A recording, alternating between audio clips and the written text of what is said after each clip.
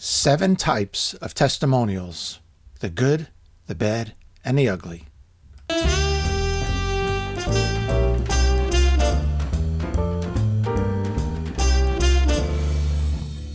Hello and welcome to the Business of Self-Publishing podcast, episode number 51.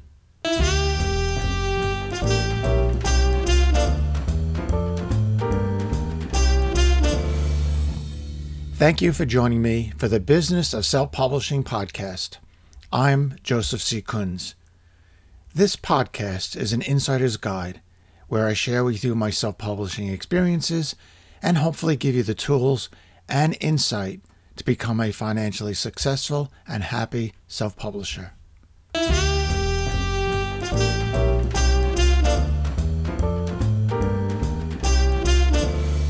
Seven types of testimonials: the good, the bad, and the ugly. Testimonials need to be one of the key ingredients of your book's marketing plan. If they're created and utilized properly, they can have a very positive impact on your sales. This list gives you a quick rundown of a variety of testimonials. By reading this list, you will get a very good idea of what makes a very effective testimonial, a mediocre one, and a useless one. Once you understand the differences, you'll be better prepared to explain to your readers and fans on how to create a testimonial that will help you improve your book sales. Type number 1, faked testimonial. I strongly advise against using a fake testimonial. Readers, who are also your customers, are very sophisticated and very tuned in to what is real or fake. If there's even the slightest hint of being contrived, you'll lose your audience and they won't come back. Don't forget, it's extremely easy to get legitimate testimonials, so there's no practical reason to create fakes.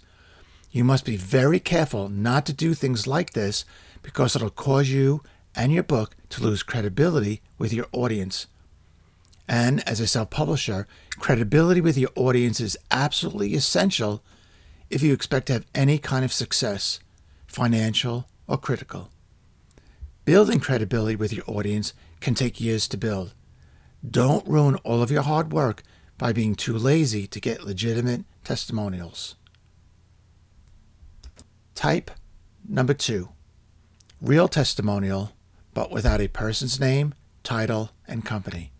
For example, Jones's book was really good, by Zachary S. S not giving their last name. This testimonial is a total waste of time and insulting to your audience. Your audience will automatically assume that these are fake, even if they're real. And if by remote chance they're not perceived as fake, your audience will question why none of your readers would give their full name and title. You'll lose sales either way. There are plenty of people out there that are willing to use their full name and title, and your buying audience knows this. Your job as a self-publisher and book marketer is to find them. Type number 3, real testimonial, but with the person's name, title, and company, talking about your book in generalities.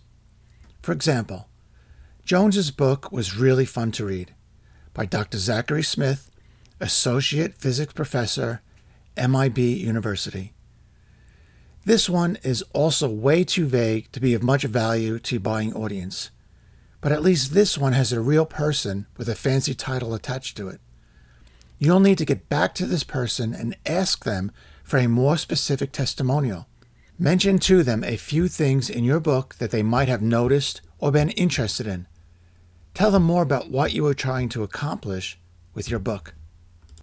Type number 4, real testimonial, with a person's name, title, and company, talking about you, the author.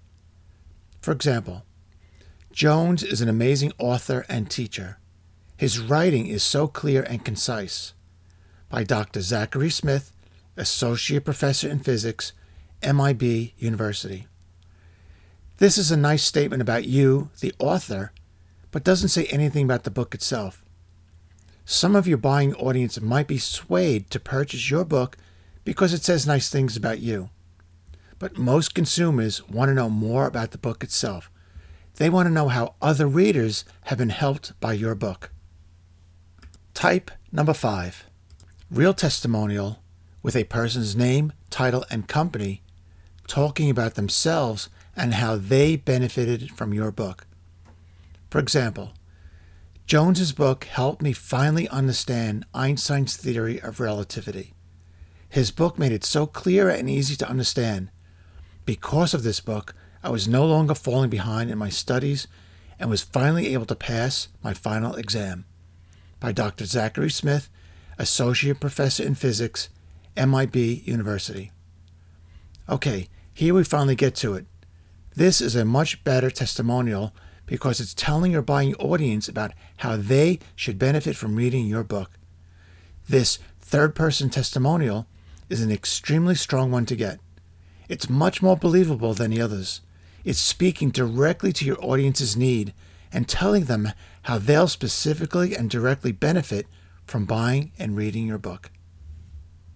Type number 6.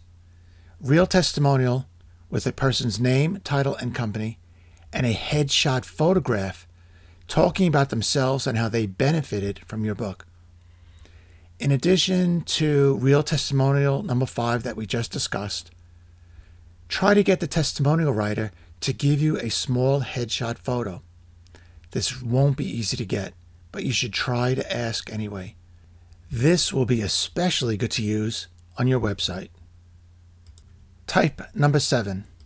Real testimonial with a person's name, title, and company, and a video talking about themselves and how they benefited from your book. This one is like hitting the jackpot. This is the ultimate testimonial. Keep the video testimonial down to about 60 seconds.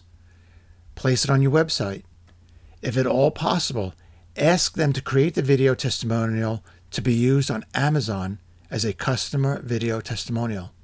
This will be extremely hard to get, but keep it in mind and you'll eventually find someone that will help you with this. And now, to sum up. Your audience is seeking out books like yours because they have a need that must be filled, a need that they are willing to pay their hard-earned money in order to get help and advice that will enable them to fulfill that need. Your book's testimonials must show them how they will benefit by buying your book. You must get an assortment of testimonials like this from a variety of people: celebrities, experts with fancy titles, minor celebrities, industry insiders, other authors, and average people. An assortment of testimonials like this add up to become a very powerful way to boost your credibility and your book sales. Testimonials from a wide variety of your reading demographic makes all of them seem more believable, which makes them, as a group, a very powerful marketing tool. Thank you very much for listening. Visit my blog, kunsonpublishing.com, where you can read the full text of this podcast and read lots of great info about self-publishing. And please keep your email questions and comments coming. Thank you, and good luck.